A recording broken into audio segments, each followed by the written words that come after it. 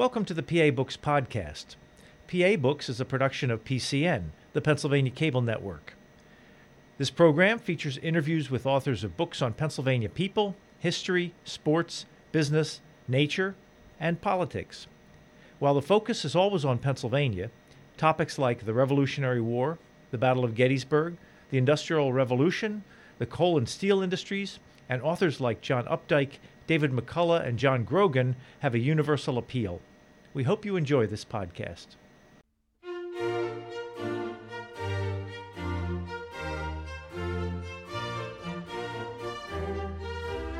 This week on PA Books, Edward Duffy, the author of Philadelphia, A Railroad History. Edward Duffy, author of Philadelphia, A Railroad History. Is there something special about Philadelphia as a railroad town as opposed to other cities? Yes, it is, and it gets to the reason why I wrote the book. Back in 1998, Conrail was acquired by Norfolk Southern and CSX.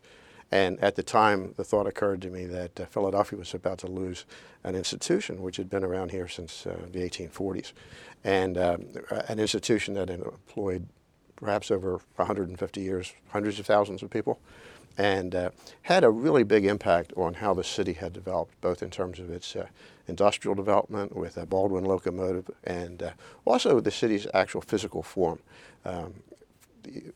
Everyone's familiar with Reading Terminal Market and 30th Street Station, Suburban Station, but not too many people might know the role that the Pennsylvania Railroad played in the design of the Benjamin Franklin Parkway. That the parkway, which cuts across the city at a diagonal, really came up in discussions that were underway with the Pennsylvania Railroad and B&O Railroad and the Reading Railroad, having to do with some grade crossing improvements up around Spring Garden Street and the Philadelphia Art Museum and the Waterworks. So with that in mind, I thought before I lost it, I would sit down and write this book, and that's what I've done. Have you been a railroad buff? My background in this is not in railroads. I had just recently gotten out of the Army in 1973, and I was looking for a real job. And so I got a job working for the City Economist, which was in the Philadelphia Commerce Department. And a couple of weeks after I got the job, the Congress passed the Regional Rail Reorganization Act. Now, in 1973, the railroads in Philadelphia, with the exception of the B&O, or what we now call CSX, the Pennsylvania Railroad and the Reading Railroad were in bankruptcy. And so the federal government activated this regional rail reorganization process, and they wanted the city of Philadelphia to respond to various plans that were coming out. Mayor Rizzo received the invitation to respond to these plans. He delegated the city economist, and the city economist named me as the person to do the research. So I found myself learning all about this on the fly, and various city agencies, such as in those days the Philadelphia Port Corporation, put up funds for us to hire a consultant who would explain the whole thing to us. And so through 1973 to 1976, I was very much the city's point person on the freight side of this. I really didn't get involved at all on the passenger side of it. And so then I went on to other things in real estate, but people have always come around. They've always remembered me as the railroad guy. So I get a phone call. Would you please tell me how this came about? I was answering an email this morning from somebody wanting to know how the East Side Railroad of the B&O came into being. So I mean, it follows me around. So when you were going through the organization of Conrail and Amtrak, what kind of decisions did the city have to make? Well, the question, the sort of a dual ideas that came up were, is there going to be one big railroad, or are we going to take these various other railroads and divide them up? And if, in fact, we go with either of these two alternatives, are there lots of lines running all through Philadelphia? And at the state level, it was a very, very big issue with Governor Schaap. Hundreds, perhaps thousands of miles of track which really didn't make any money for the railroads. And in those days, the industry was very tightly regulated by the Interstate Commerce Commission, who would tell the railroads, you must keep that line open, and even though they were losing money on it. So the city had to determine how to respond to any identifications of lines in Philadelphia as to be abandoned. And in fact, the first slide that I have here, I show Philadelphia City Planning Commission map of Philadelphia from 1971, which is kind of like the calm before the storm, because you'll see on that map lines that no longer exist. For example, there are two parallel horizontal lines bracketing Center City, Philadelphia. These were a Pennsylvania Railroad line in the bed of Washington Avenue and a Reading Railroad line roughly in the bed of Callowhill Street, just north of Callowhill Street. Those lines were abandoned. And there were other lines in Philadelphia abandoned. And throughout the state of Pennsylvania, there were, I'm sure people who are watching this program can relate to the loss of railroad lines in the coal country. And this was just freight that you were looking at? Had Amtrak already been spun off? Amtrak had come into existence in 1971. Legislatively, they were then empowered to create a Northeast Corridor Improvement Plan, tell the federal government how much money is needed to create high-speed rail in the Northeast Corridor. And that was in 1971. Now, the enabling legislation for the Regional Railway Reorganization Act continued that process. And then when Conrail came into existence in 1976, then $2 billion were provided at that time to Amtrak to rebuild the Northeast Corridor. And that, by the way, had a big impact on Philadelphia freight, because Amtrak very much wanted to eliminate freight interference on passenger lines, because if they're now trying to get their trains, like the Metro Liner, which came into existence around 1968, they're trying to get those trains up to 150 miles an hour. They don't want a switch engine with 3 boxcars, crossing over the corridor. This leads me to a kind of a funny story. The city was planning the airport high-speed line, which would run from 30th Street Station to the airport. Well, it just so happens that the 30th Street Station and the airport are on opposite sides of the Northeast Corridor. So when the planning for this began, like in the late 60s, early 70s, Amtrak was not in existence. And the city engineers were talking to Pennsylvania Railroad Penn Central engineers, and what they proposed to do was to do a series of interlocks which would take the airport high-speed train across at grade the Northeast Corridor. And so when Amtrak came along and they looked at these plans, they said, no, you can't do that. You're going to have to design a flyover bridge which would take the trains up, over, and down. And Mayor Rizzo was just flabbergasted at this, because he was counting on getting that line up and running in time for the bicentennial.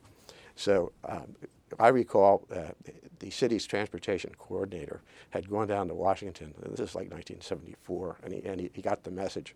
And he comes back, and there's like 18 of us sitting around at that meeting table when he delivers the message. And he said, I know we cannot do it the way we wanted to do. We have to build a bridge. But we're going to build that bridge, and we're going to have this line open in time for the 1976 bicentennial. And we're all like this. And then he said, and if anybody in this room doesn't believe we can get it done, you can just get up and leave. And everybody got up and left. Oh, really? I mean, it was, so, I mean, this is how, the railroad system was very much in flux at the time. And people were being dealt surprises right and left as this whole process went forward. Did that line ever get built? The airport high-speed line? Absolutely. And it opened like around 1986, like 10 years late for the bicentennial. And it's a great line. I mean, I can go from my home in Mount Airy to Ireland, where my parents used to live, and I'm not in an automobile at all, ever, because I get on the train in Philadelphia, in my neighborhood, I get off at 30th Street, get on the airport high-speed line, I'm at the airport, I fly to Dublin, and my family's waiting for me. So. Well, your book on Philadelphia railroad history, when can you point to a moment when railroad history starts in Philadelphia? Yes, that's a good question. Really, you can take it all the way back to the time of George Washington, because Washington, who was an engineer, a surveyor, an architect, was very much interested in seeing transportation linkages between centers of population and centers of raw materials. And in his day, that the connection would have been with canals. And so he was really pressing for canals. And here in Philadelphia, Robert Morris, who was the financier of the Revolutionary War, he started up a group looking at various canals. One of them was proposed here for Philadelphia called the Delaware and Schuylkill Canal Company. And he funded it, and then another group said, well, let's take it up the Schuylkill River. So they took it up to Reading and points north of there over time. However, the Pennsylvania canals didn't work out so well. They didn't have enough funding. Robert Morris ended up in debtor's prison, and so things didn't go so well here in Philadelphia. But in the state of New York, things went really, really well. With the Erie Canal, begun in 1818 and completed in 1825, linking the Hudson River at Albany with the Erie Canal at Buffalo. And up until that point, Philadelphia had been the leading port and financial center of the United States. But in a very short period of time, the Port of New York ate Philadelphia's lunch. So it was the Erie Canal that did that? Oh, yeah, absolutely, absolutely. And so alarmed Philadelphians who saw their business just disappearing went to the state of Pennsylvania and said, can you come up with some alternative? And the state said, yes, we will help you out. We'll build something that's an alternative to this Erie Canal. And that was called the Main Line of Public Works. You hear about the Main Line running Philly to Harrisburg. Well, that line started out as a series of railroads and canals, and it was a 4-day trip from Philadelphia to Pittsburgh. You started out in Philadelphia on a railroad line that ran to Columbia, Pennsylvania on the Susquehanna River at like 80 miles. And then you got onto a canal boat that took you from Columbia to Hollidaysburg.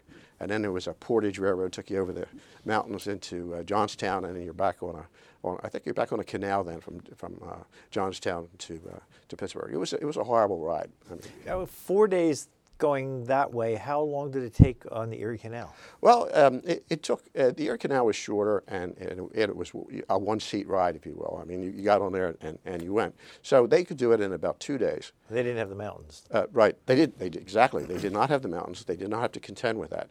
However, canals always have to deal with weather. It's freezing, or you're having a drought.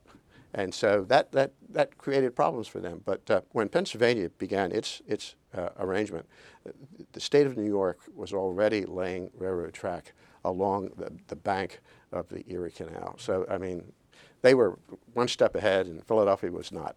So the main line of public works limped along for maybe about 10 years. And then a new threat occurred for the Port of Philadelphia. The B&O Railroad out of Baltimore, it's Baltimore and Ohio, they were going up the Potomac River. They were heading in a northwesterly direction until they reached a point right next to the boundary of Pennsylvania. And they said, we're so close to Pittsburgh, let's extend a line into Pittsburgh. Well, they had to get state legislative approval for that. They did? Why was that? Why was that they needed the state legislature? Well, it had been the law that to build a turnpike or a canal or something like that, a transportation amenity, one had to get authorization from the state legislature. So the B&O went to the state legislature, and there was a very tumultuous meeting where the Philadelphians opposed this dramatically, and the B&O lost this by one vote.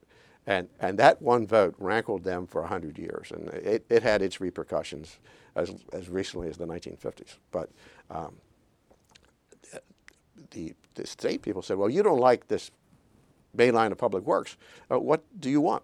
And so the Philadelphians said, we're going to create our own railroad, and that's going to be the Pennsylvania Railroad. Okay? So Philadelphians got a charter for this. The main line still existed, and the main line was still hauling freight. But again, this mixed system of canals and railroads. And over a 10-year period from 1847 to 1857, the Pennsylvania Railroad filled in the blanks, if you will, where the canal had been. They now put in a railroad track. And so by 1857, the Pennsylvania Railroad from Philadelphia to Pittsburgh was completed. And now in Philadelphia, there was a main line of public works connection to the Schuylkill River. And this shows the Belmont Inclined Plane. When this railroad system first started, one had to ascend this plateau of 7 degrees, and that was way too steep a grade for locomotives of 1835. So they put in an endless rope or conveyor belt with a stationary steam engine at the top of the hill, and they would take the cars that came down and they would attach them to this endless rope and drag them at the 7% grade right up to the top of Belmont Plateau. Well, this was horrible. I mean, it scared everyone out of their minds. And you have some descriptions in there about how harrowing it was. Yes. A woman writing in 1836 said some of the passengers didn't want to continue the ride once they got up to the top of the plateau. But when the Pennsylvania Railroad now, in this 10-year period, 1847 to 1857, when they're looking at their system and what are they going to do, they said, well, we're going to put in a level grade line, and that's going to take us to Market Street. And so roughly at 30th Street Station. So that's really how 30th Street Station became an important point on the railroad. Now, an interesting development occurred in the 1840s in Philadelphia. And actually it began even earlier in the 1830s. Philadelphians were a pretty wild and crazy group of people. They didn't hesitate to let people know their opinions of things. And one of the things they really didn't like was Catholic immigrants. Okay, so in the 1840s, there were riots in Philadelphia in which Catholic churches were burned, convents and libraries were burned, and the local police were just too few to combat this. The second riot, which occurred in South Philadelphia and Southwark, required 5,000 state militia to put down the rioting. So in those days, Philadelphia was much smaller than it is today. It was just this area of about 2 square miles from Vine Street down to South Street and between the two rivers. And that was the city, and then the rest of it was Philadelphia County. Well, in 1854, the decision was made, we have to merge the city government with the county government. Well, this had a big impact on the railroads because with the Pennsylvania Railroad coming to 30th and Market Streets, the stations on this, the passenger stations, the freight stations, were in Center City, Philadelphia. And to get to those stations, the city of Philadelphia would not allow locomotives on city streets. The fear was that the ash and so forth flying up out of the fireboxes on the locomotive would set fire to people's homes. So the city then created its own municipal railroad, which was horse-drawn. And so there was a horse-drawn railroad on Broad Street, and there was a horse-drawn railroad on Market Street. And the railroads would have to turn over their cars to this horse-drawn railroad. And in the 1850s, this railroad was running 24/7, and it still couldn't keep up with all the business because the United States was growing very rapidly. So the slide that you'll see shows what appears to be a hotel with garages in its basement and cars being pulled by horses going in and out of this garage. Well, that's how the railroad system worked. So then, with this merger of the city government and the county government, the City Hall of Philadelphia, which used to be right next to Independence Hall on Chestnut Street, proved to be much too small for the new responsibilities that it now had to face. So the decision was made to build a new City Hall. They put it to the voters. There were 5 squares in Philadelphia, and they said, which square do you want to put the City Hall on? And the voters said, we want to put it on Center Square. Well, Center Square was the interchange yard for the Market Street and Broad Street freight system. So now some other alternative had to be found. Fortunately for the city and for the Pennsylvania Railroad, the president at the time was a man named J. Edgar Thompson, who was a real genius at this kind of thing. And he came up with 2 ideas which were called the Connecting Railroad and the Junction Railroad. And the Connecting Railroad allowed trains to go from the Schuylkill River arcing across North Philadelphia to Frankfort Junction. And then this Junction Railroad would take the traffic down from the Schuylkill River to South Philadelphia. So that system worked very well, and it eliminated the need for the Center Square yard. So everything worked out that way. Which leads me to talk about another railroad in Philadelphia, which is one of my favorites because so much of it remains, but nobody knows it.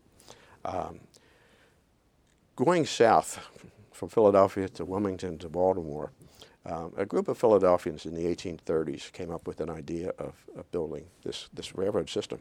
However, they wanted to avoid this horse-drawn railroad. So instead, they just went outside of what was then the city of Philadelphia. They broadened Washington Avenue, and they built a passenger train and freight station there. And then the line went west and across the Schuylkill River, and then turned south and went down to Baltimore and to Wilmington, and then from Wilmington to Baltimore. It was able to cross the Schuylkill River on a bridge. It was the first bridge in South Philadelphia across the Schuylkill River. And the gentleman who was the president of this company was named Matthew Newkirk. And so it became known as the Newkirk Viaduct. And when this railroad was finally completed on Christmas Day, 1838, people were so happy with it that they erected a monument at 49th and Grays. On this monument, they put the names of the engineers and the builders who had constructed all this. And if you go down to 49th and Grays today, you'll see it. It's still there. It's still there. It's covered with graffiti and trash and junk. It's right in the middle of real high-speed railroad lines. Amtrak goes flying through, SEPTA goes flying through. And so when I saw that, I was appalled. I was really appalled. And I said, this is no way to treat such a wonderful amenity, memento of Philadelphia's great golden railroad age. So I say in the book that it should be taken to, cleaned up, taken to 30th Street Station. I've since found out after writing the book that other people have had a similar idea. What they are proposing to do is take it from its present location, they're going to move it maybe 200 yards to Bartram's Garden.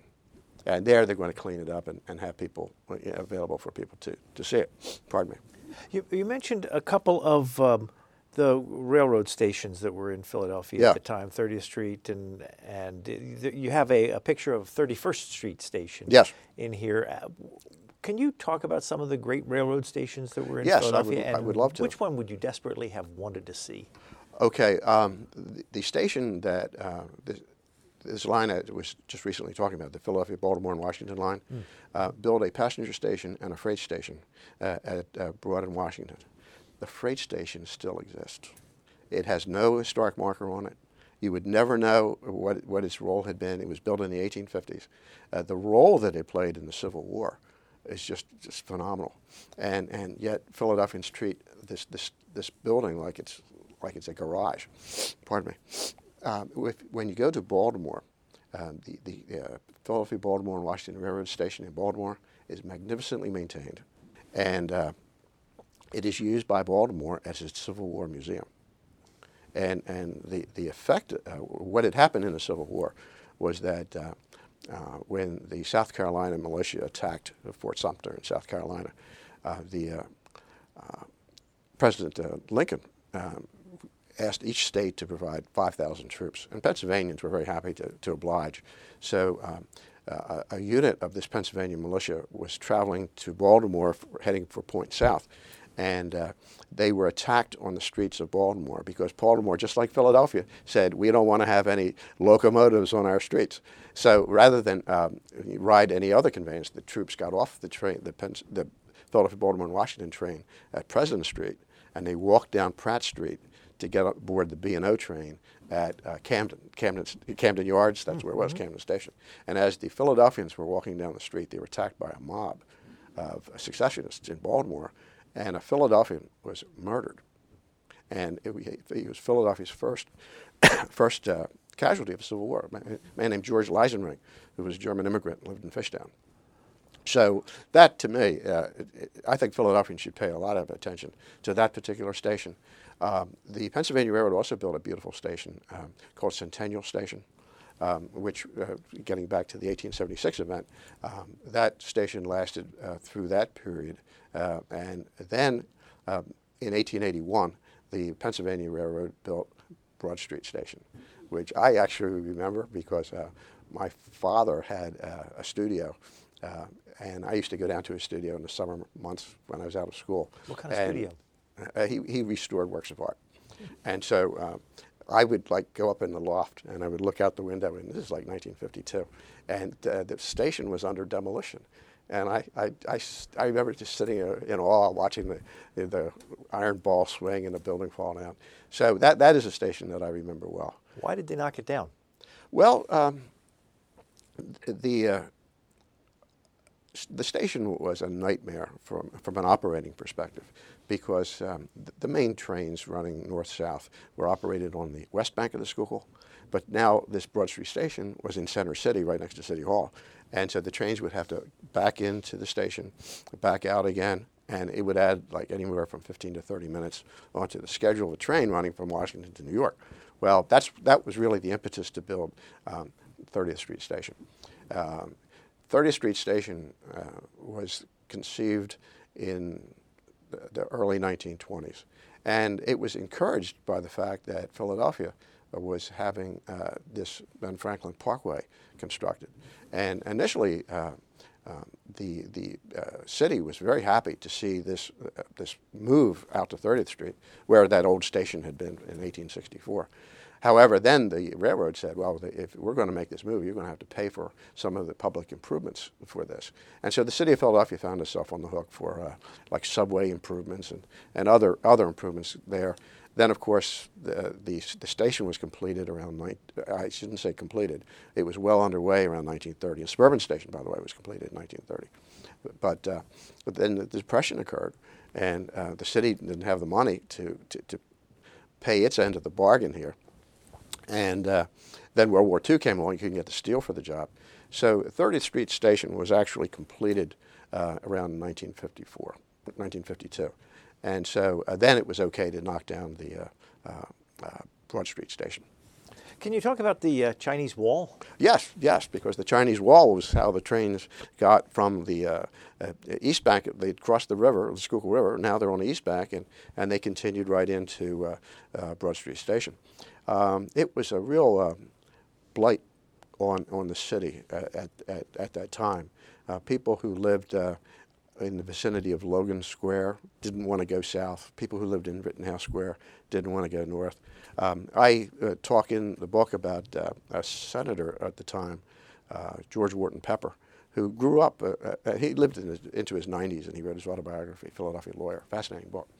And he talked about how pleasant the city was around Rittenhouse Square, but how people didn't want to go north because of this Chinese Wall.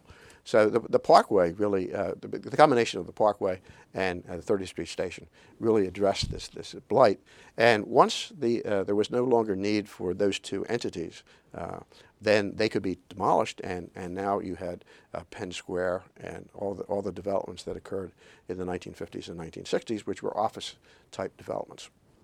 You also say in your book that people don't realize that there were once two Broad Street stations, and one of them still exists. Oh, yes, that's right. The Reading Railroad in the late 1920s was by that time owned by the B&O Railroad. And the B&O Railroad had service coming up through Philadelphia onto New York. And I've ridden that. I remember being on that train. That service was eventually discontinued in 1958. But when the Pennsylvania Railroad announced that they were going to build 30th Street Station, the B&O, again as the owner of the Reading, decided that it would be a good idea for them to build a new station, and that was going to be North Broad Street Station, which is up around Broad and Huntington, Broad and Lehigh. And so they built this station in 1930. Their timing couldn't have been worse with the Depression. And then they decided that they were not going to use that station. So after having built it, it just sort of died on the vine for 30 years. And the Reading eventually sold it, and now it's a halfway house for prisoners. Was that the same as North Philadelphia Station? No, North Philadelphia Station was different. North Philadelphia Station, which is just a little bit further north on Broad Street, provided a really good connection for fast passenger trains that didn't want to cross over into Broad Street Station. I mean, if Pennsylvania Railroad was advertising a train like the American, okay, worthy of the name it bears, or the Broadway Limited, trains like that, they really didn't want to give up 30 minutes doing the back and forth on the Schuylkill River. So they told Philadelphians, here's this real high-speed Philadelphia train to New York or Washington, but you're going to have to take the Broad Street subway or a cab or whatever to go up to North Broad Street Station, or North Philadelphia Station. Well, you talked about in the time before the Civil War how the soldiers took the train to one station and then had to walk across town to another. Was that common? I mean, if you're going intercity training, and had to change railroads, you had to find your way across Absolutely. town to the next railroad? That's how it was for many years, not only Philadelphia and Baltimore, but Wilmington as well. It was just how things were. And one more train station, we have to talk about the Reading station in Philadelphia. Reading Terminal? Yeah. Yeah. Fantastic station. Very interesting story there because the Reading had a very wild ride in terms of its financial health. It was either up or it was down. I mean, it didn't seem to have any even keel at all. The Reading Railroad got its start basically hauling coal, and particularly anthracite. The interesting story with the anthracite business, which basically built the Reading Railroad, was that when going back even to George Washington's time, Philadelphia was growing very rapidly, and the problems that they were running into were that they were running out of fuel for cooking and heating, and Philadelphia was becoming denuded of its trees. They're all being chopped down and burned. And another problem Philadelphia was having was the yellow fever epidemics, which people erroneously attributed to bad drinking water. Okay, that was not the reason. And so people were starting to experiment with coal, but they were using Virginia coal, and Virginia coal was bituminous or soft coal. And it was very expensive to bring up to Philadelphia because in those days there were no railroads. So a Philadelphian named Josiah White, one of the great Philadelphians as far as I'm concerned, came up. Well, he'd heard that there was anthracite coal up along the Lehigh River, and nobody could figure out how to ignite it. That was the problem. He went up there and he bought several wagon loads of this anthracite and brought it down. He had a nail factory in Fairmount, so he has this hard coal there, and his guys are trying to light it up. And it won't light. And so finally it's a Friday afternoon, and it's time to go home. And so the workers were really disgusted. They took all the remaining anthracite and threw it in the furnace, locked the door, and left. Okay. Well, one of the workers remembered that he'd left his coat in the mill. So an hour later, he goes back to get his coat, and when he opens the door, vroom, there is this enormous fire going. So he notifies Josiah White, who not wanting to waste any resources. He calls all of his workers back, and they did 3 heats of iron from just this one fire. So he knew he was onto something. Time was of the essence. You had to pay attention to time when you're lighting anthracite. And because he was in the metal business, he now began experimenting with different shapes of grates and sizes of grates. Because anthracite, quite frankly, is a very good fuel compared to other types of coal. It burns hotter. It's 16,000 BTUs per pound of anthracite, 12,000 BTUs per pound of bituminous. And you get some crappy coals out there, like brown coal. They get like 4,000 BTUs. So, this was a really good coal. It didn't do much in the way of sparks and had very little ash, relatively speaking. So it was good fuel. So he goes up to where he's been buying his cartloads of coal, a little town called March Chunk. And March Chunk, he buys up mineral rights to 20,000 acres. So now he's bringing in, he's now mining this coal, and he wants to bring it down to the Lehigh River because if he builds a canal along the Lehigh, he can float the coal down to the Delaware and then go down the state canal along the Delaware River to Philadelphia. That's his plan. But the problem he runs into is his mine is like up on a hill, Summit Mountain, okay? And so how's he going to get the coal down from Summit Mountain to the river? Well, he's going to have wagons come down, and by gravity, he used for the very first time in the United States, he used a surveyor's transit to shoot the line and grade of a path running down the hill that would be all sloped down in the direction of the heavy traffic. So, now that's a very common thing on railroads, but he was the first one to do it. And then he took wooden planks and put wooden planks down on this path, and so he created a railed road. Another first-time experience. This is like right after the War of 1812. So now he's got the coal coming down the hill, but how do you get the empty wagons back up the hill? Well, his solution is he's going to bring mules. He's going to put mules in these cars, and they're going to roll down, and then they're going to get off at the bottom of the hill, and then the mules are going to pull the empties back up the hill. Fun ride for the mule. Yeah, well, the mules had motion sickness. This was not good. So he would put a boy in each car, and the boy would be feeding the mules hay to take care of their motion sickness. And so Josiah White loves to say this. He invented the first railroad dining car. So I tell you, I know we're talking about Philadelphia railroads, but Mott's Chunk, which is now called Jim Thorpe, is a really good place to visit. I mean, that is a very interesting town. They've done a wonderful job of maintaining the historic nature of so many different things that were associated with the coal industry. So What do you see if you go there?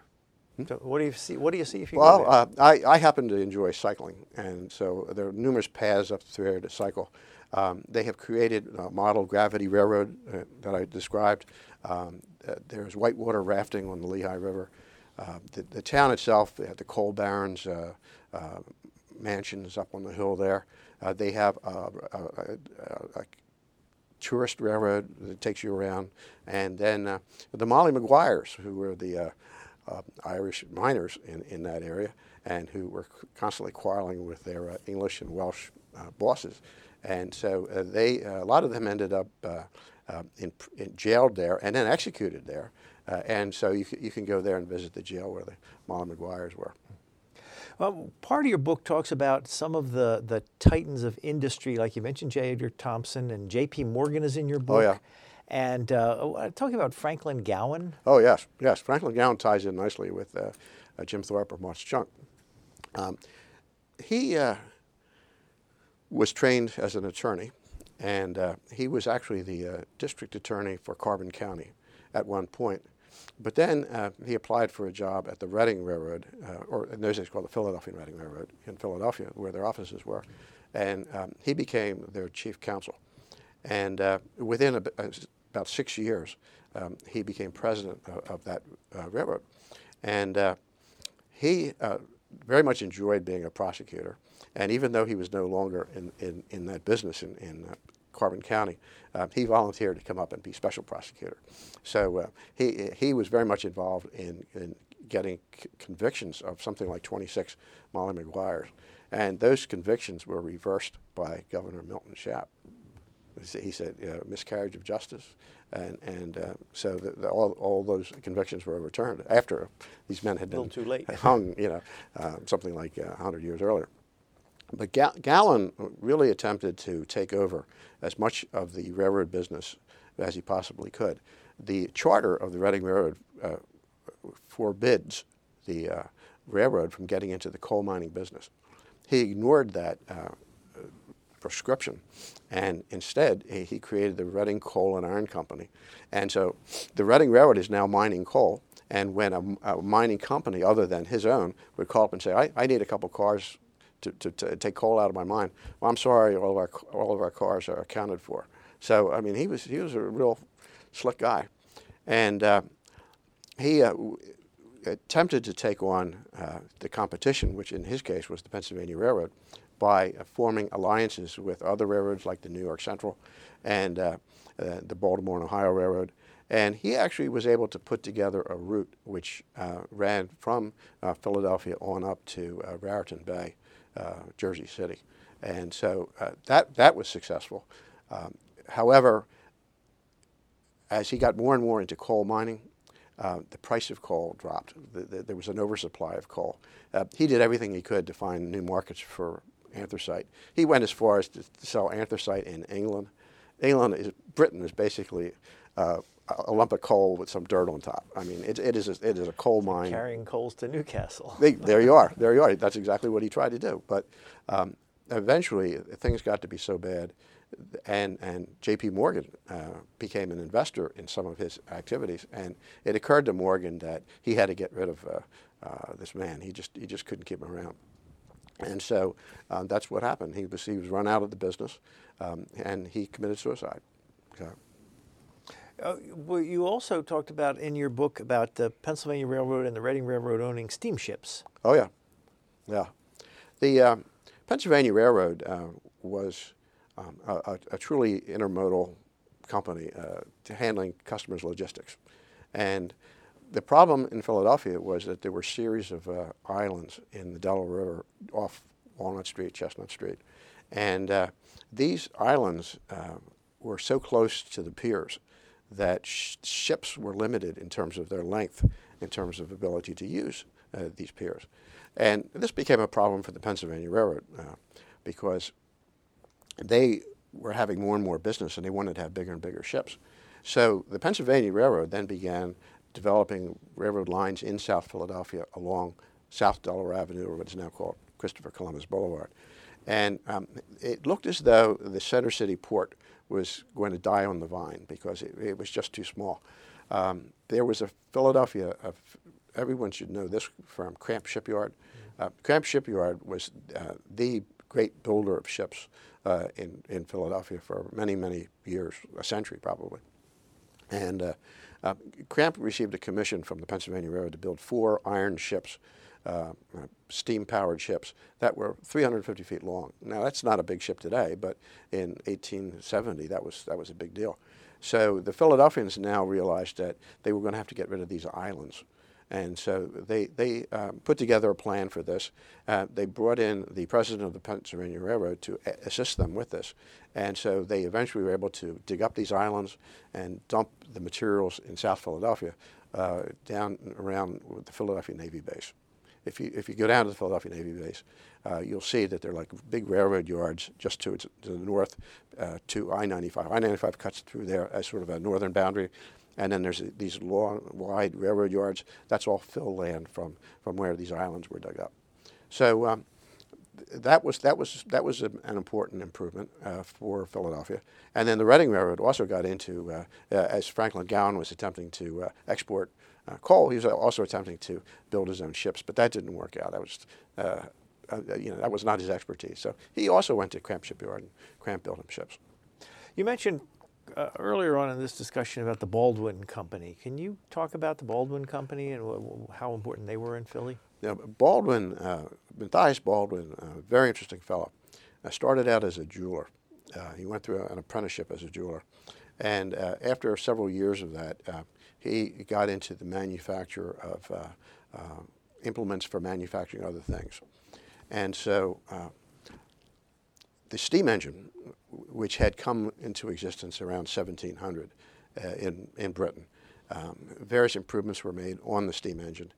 He took an interest in this technology, and he created his own steam engine. But this was not the kind you would put on a train or a ship. It was a stationary engine. But it was a power source. Philadelphia had a very long history of manufacturing activity before Baldwin, because Philadelphia is located where the Piedmont meets the Tidewater. And so you have hills coming out, like along the Wissahickon Creek is a beautiful example of this. Hills coming out of the Piedmont flowing into the Tidewater, the Schuylkill River. And this fast-running water allows for the creation of water mills. And so here in Philadelphia, we have historic Rittenhouse Town. That was a paper mill from 1690, making use of one of the tributaries of the Wissahickon Creek. There's a really nice mill to visit in New Jersey, Clinton, New Jersey, called the Red Mill. I mean, that's an actual working mill, water mill. So a very interesting thing to say. So Baldwin now, with his stationary engine, no longer had to be along a creek. I mean, he now had his own power source. All he had to do was hook up belts to this steam engine, and he could run power up to the higher floors of the building, and he essentially created a factory. And he was doing this down at the corner of around 3rd and Walnut Streets. And the interesting thing about that particular area of the city is it was the location of the American Philosophical Society, which in those days was the United States Patent Office. Kind of near Independence Hall. Yeah, exactly. Yeah, in fact, it's the only non-federal-owned building in that complex there. They continue. The American Philosophical Society continues to do what it does right here in Philadelphia, although it is no longer obviously the U.S. Patent Office. But the really nice thing about this, and this portends for the state of Pennsylvania's own industrial development, was that it provided a clearinghouse where people who were interested in what was being made, what was going on, could come and listen to presentations And then they could come up afterwards and have a question and answer session with the presenter. And then they could all get together for lunch and talk about what everyone else was doing. And so the American Philosophical Society became the incubator for Philadelphia's Industrial Revolution. And I would say for the United States' own Industrial Revolution. Baldwin quickly outgrew his machine shop at 3rd and Walnut. And now he's looking for a bigger place to spread out. And fortunately, in those days, there was a large tract of undeveloped land in Philly up around Broad Street and Spring Garden Street. It was an estate that had belonged first to the William Penn family, and later it became known as Bush Hill. So there was a lot of vacant land up there, and he went up and he purchased 17 acres of land. A number of his associates who had attended these American Philosophical Society meetings, they also moved up in there. And that whole area, one of my slides shows that, it was really a powerhouse industrial area and lasted right up until World War I. The Baldwin first manufactured what for all intents and purposes would be a toy train. He received an offer from a man named Franklin Peel, who had the Philadelphia Museum up around Broad and Cow Hill. And he said, "Can you make a little train that goes around my shop?" And he said, "Sure, I can do that." And can it carry like 2 passengers? "Oh, yeah, I can make it for 2 passengers." So Philadelphians loved it. They had never seen a locomotive before. This was the first locomotive in Philadelphia.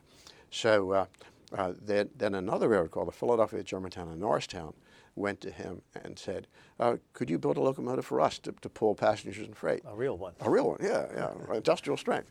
So he built one for them, but they got into a dispute over payment, and Baldwin said, "I'm never going to build another locomotive." But wrong, because now the Pennsylvania Main Line of Public Works came to him and said, "Well, we're building this line from Philadelphia to Columbia, Pennsylvania. Would you build us 7 locomotives?" So Baldwin said, "Oh, yes, I'll do that, sure." So next thing you know, his business just really took off. And he was the powerhouse locomotive builder in the United States. And about 40% of his output was exported. He was a big hitter. And he really hit his peak in the first decade of the 20th century. That was a period in which American and other, but particularly American railroads were buying not only more and more locomotives, they were buying bigger and bigger and bigger locomotives. And he had this multi-story factory at Broad and Spring Garden. He had 17 acres of ground on which he had built 64 acres of floor space. I mean, it was a big, tall building. And with all these new orders just pouring in, he couldn't continue doing this. So around 1907, he made the decision to move to the suburbs. One of the first of many. And so he went to Delaware County, and he bought 600 acres of land along the Delaware River down near Eddystone. And he began building this one-story factory. That factory took a long time to construct. I mean, you can imagine anything that big. And so he finally was able to move all of his Philadelphia operations to Delaware County. So that was instead of Philadelphia, not in Right, addition to instead, Philadelphia. yes. He abandoned Philadelphia in 1928. Now, getting to the J.P. Morgan story on this, J.P. Morgan had assisted the Baldwin Locomotive Company switch from having a partnership form of ownership to a corporate form of ownership. And he had done this around 1909. And so he was then personally familiar with what Baldwin's capabilities and plans were. So when he sees Baldwin building this enormous plant out there in Delaware County, he said, and World War I had started, and J.P. Morgan was appointed His Majesty's purchasing agent for the British Crown.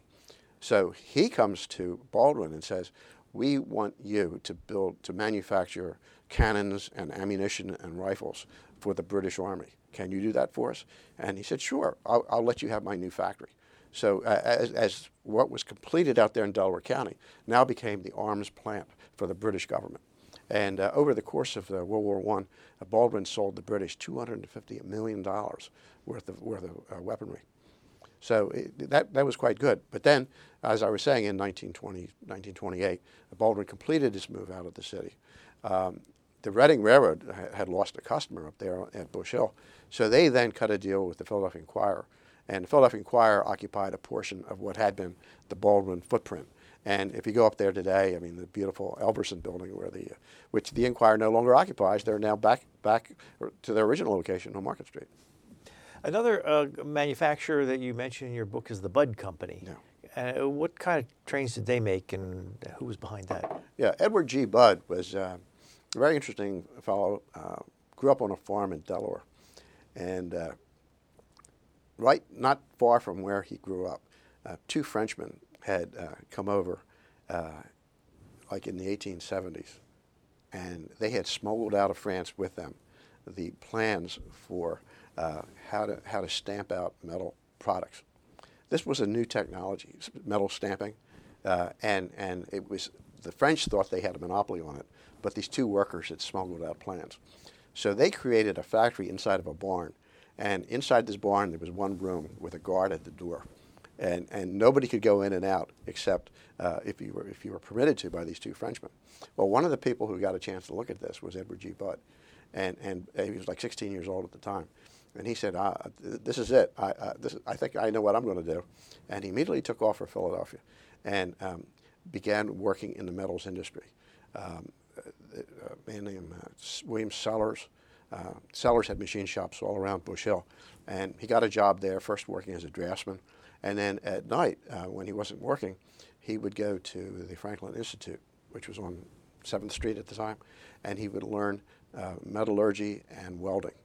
So by 1912, he was so well advanced in his knowledge that he left his employer at the time, started his own business, and he began creating, by metal stamping and welding, automobiles. Philadelphia had quite a role in the automobile industry. Quite a few different automobiles, alphabetically from Buick on up to Willis, were being their bodies now were being stamped out and welded here in Philadelphia by Budd Company. What kind of railroad cars did they make? Railroad, yeah, he manufactured passenger cars. He manufactured passenger cars for the Reading Railroad, the Crusader, the trains for the Canadian National and Canadian Pacific, their passenger lines to Banff and Lake Louise. They were all Budd Company cars. And in more modern times, Budd Company manufactured passenger cars for Amtrak and SEPTA. But, you know, that, once again, it's something that's no longer around Philadelphia anymore. Can you talk about the political clout that the Pennsylvania Railroad had at its peak? Oh, yeah. The gentleman whose responsibility it became to build 30th Street Station was the president of the Pennsylvania Railroad, William Atterby. Okay, he was also the head of the Republican Party in Pennsylvania. So, I mean, he was a powerful hitter.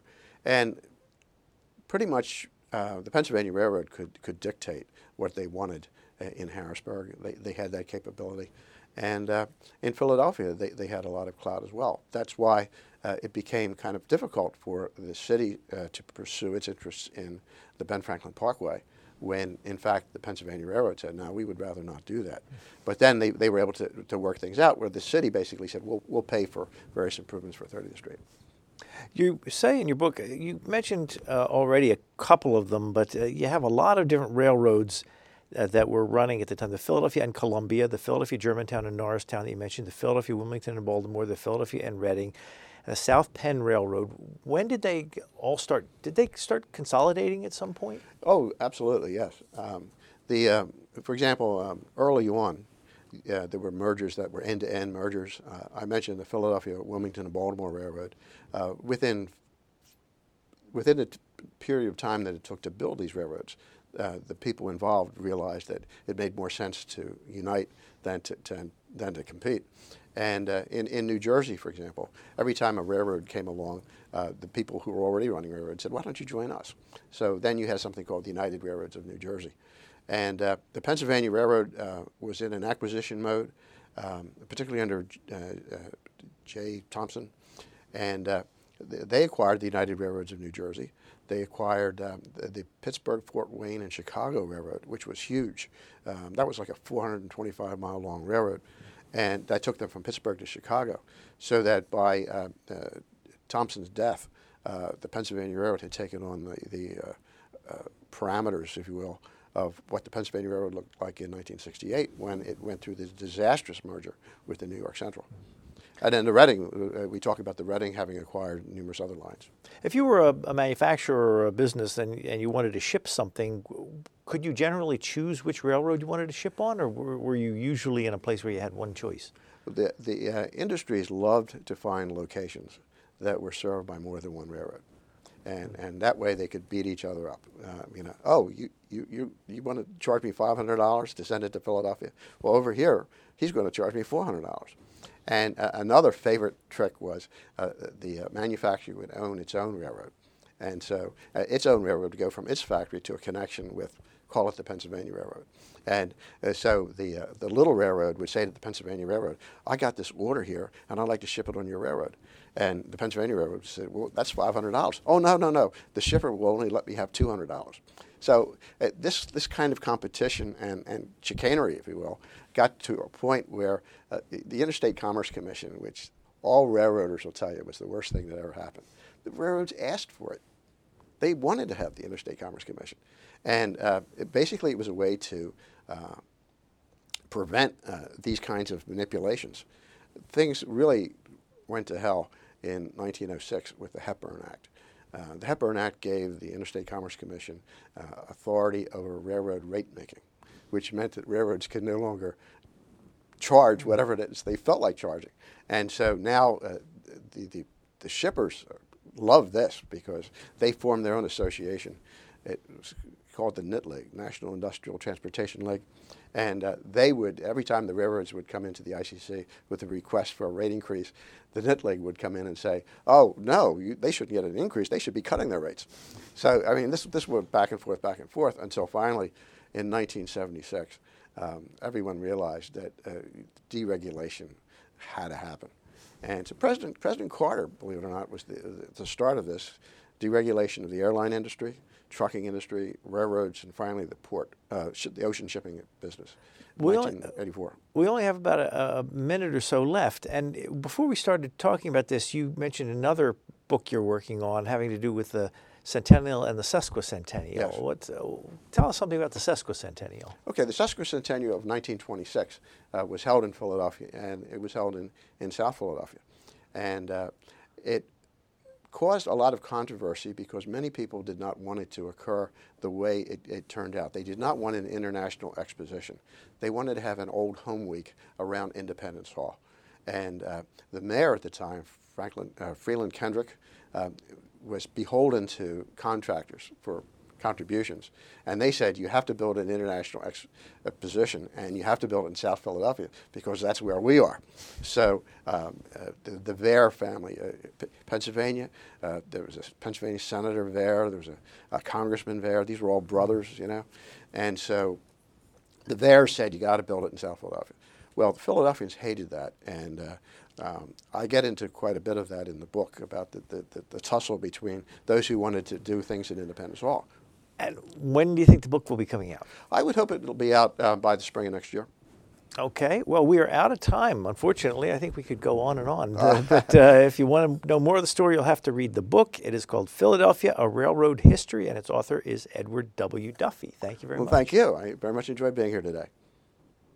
You've been listening to a podcast of PA Books, a production of PCN, the Pennsylvania Cable Network. We'd like to hear from you. Our email address is pabooks@pcntv.com. Like us on Facebook to learn more about PA Books.